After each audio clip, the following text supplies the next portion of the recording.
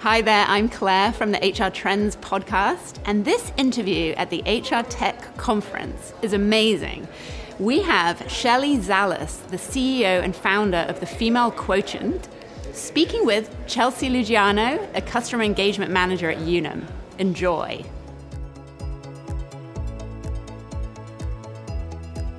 All right, Shelley, thank you so much for being here today. So you're CEO and founder of Female Quotient, which is dedicated to pay equity in the workforce. That's incredible. That's a great passion of ours. What ignited this passion for you? What made you decide you needed to do something about leveling the playing field? Well, first of all, the Female Quotient is all about changing the equation, closing the gender gap as a whole. So way more than just pay equity. Yeah. I was the only female CEO top 25 in market research my entire career. So for me, I was an only and lonely, and I realized after I had sold my company, it was time for me to give back with generosity what I wish I had rising the ranks. So I sort of fell into the business of equality from the business of research, and here I am today. So yeah, that's incredible. That's all about, right? Bringing people with you on the way up. That's so important to helping women get to those positions. I always think, when people say, well, how did you decide to do, it was never a decision. I just kind of made it up and ended up where I am today. I always say they're heartbeat moments. I follow my heart. And, there's the cognitive when you think about something, things that come from a textbook, and then there's those things that you just follow your heart, when your heart goes ba-boom, ba-boom, ba-boom, and next thing you know, you end up where you end up. And when purpose meets passion, you're unstoppable, and I am very unstoppable these days. I love that. When purpose meets passion, that's incredible. What a great way to put that. Yeah. So I'm a working mom myself. I've got 3 young kids. I'm sure people come to you all the time, right? And they're like, what's your advice for either professional women or people managing, working moms and caregivers, trying to balance everything in the workplace? How can an employer show support for those people kind of balancing it all and doing it all? Well, first of all, get rid of the word balance. So, I think that there's no such thing as balance. Life is not 50-50. It is definitely not neat and tidy. It is quite messy. And so I always think there's 5 dimensions in life. There is your work, there is your family, there is your philanthropy, your give back, there is your friends, and then the 5th dimension in life that people always forget about is yourself. And that is a really important thing that we cannot forget about. So, there's those 5 buckets, and you can't think about them as equal slices of a pie. I always talk about life stage accommodation, which, there's different stages of your life, and depending on those different stages, you can't divide them up all equally.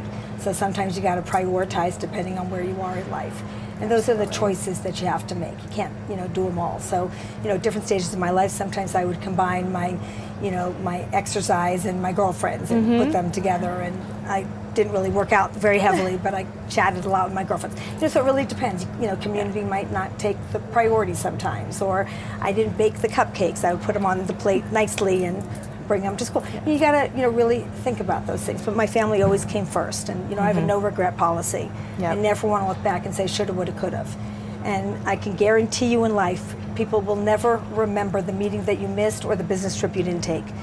But your family will always remember that you were there for them. So always put your family first. That's always the most important thing. So care. These are, my husband and I have 3 kids now. One is 26, one is 28, one is 32. Yeah. And, the care is one of those important things. My husband and I were partners. There was no mother-father role, those traditional roles. Totally. We shared responsibility at home, which gave us both equal opportunity at work. So that, to me, is something that is incredibly important. We divided and conquered our responsibilities at home. So he was responsible for X, Y, and Z, and I was responsible for A, B, and C. That's incredible. And the rule we made was if one of us was traveling, the other couldn't travel.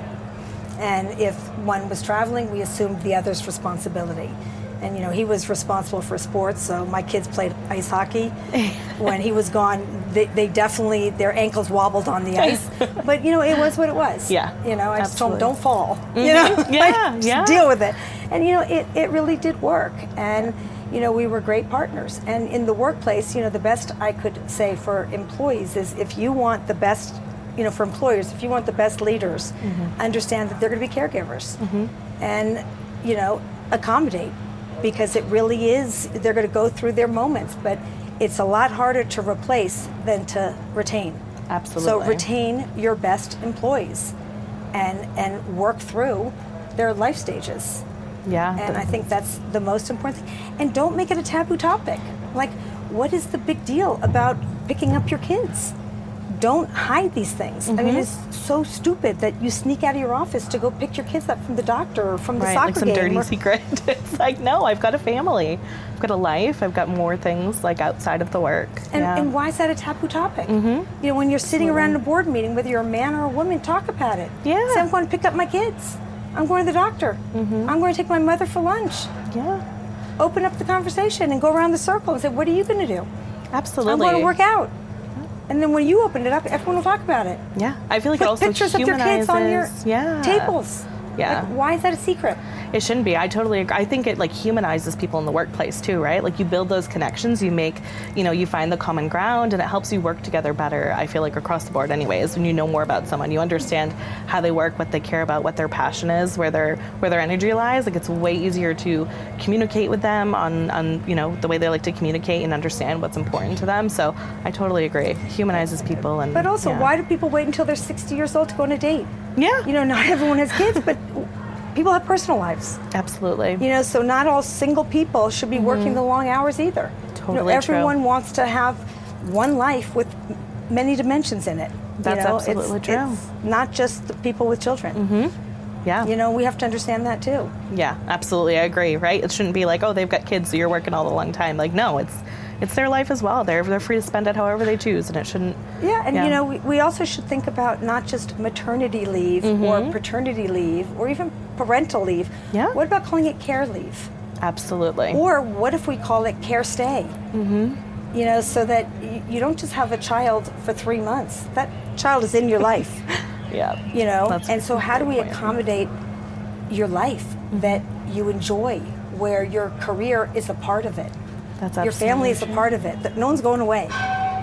Yeah, absolutely. So think about that. We talk about that a lot, about how it's not like an either or, right? Like it's an and. So people try to implement policies which are great, right? Like they have the best intentions. We've got a great parental leave policy. We've got great, but what about the people who don't have kids, to your point? What about the people that are caregivers for elderly parents or for, special needs family members or anything like that? Like they should feel supported as well, making sure that your benefits are inclusive for all people, all stages of their lives, so that they feel supported. And you think about that. You think about everyone talking about the best leaders today are human leaders, empathetic leaders, compassionate leaders, passionate leaders, collaborative leaders.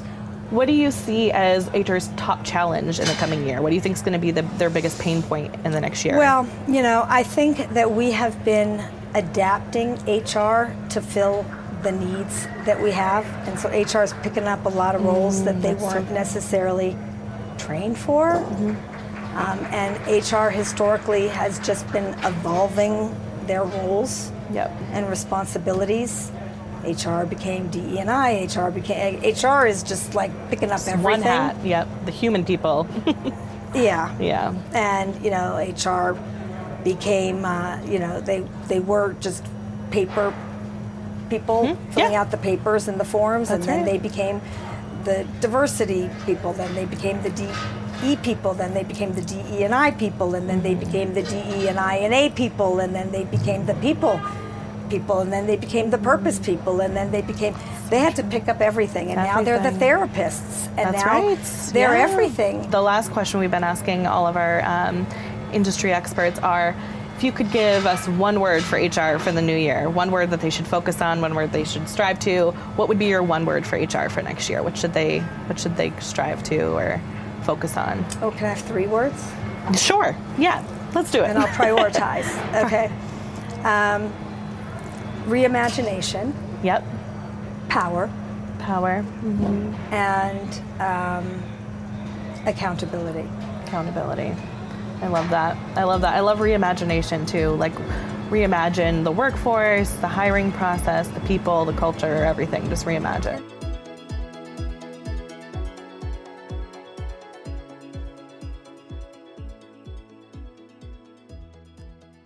Unum is a registered trademark and marketing brand of Unum Group and its insuring subsidiaries.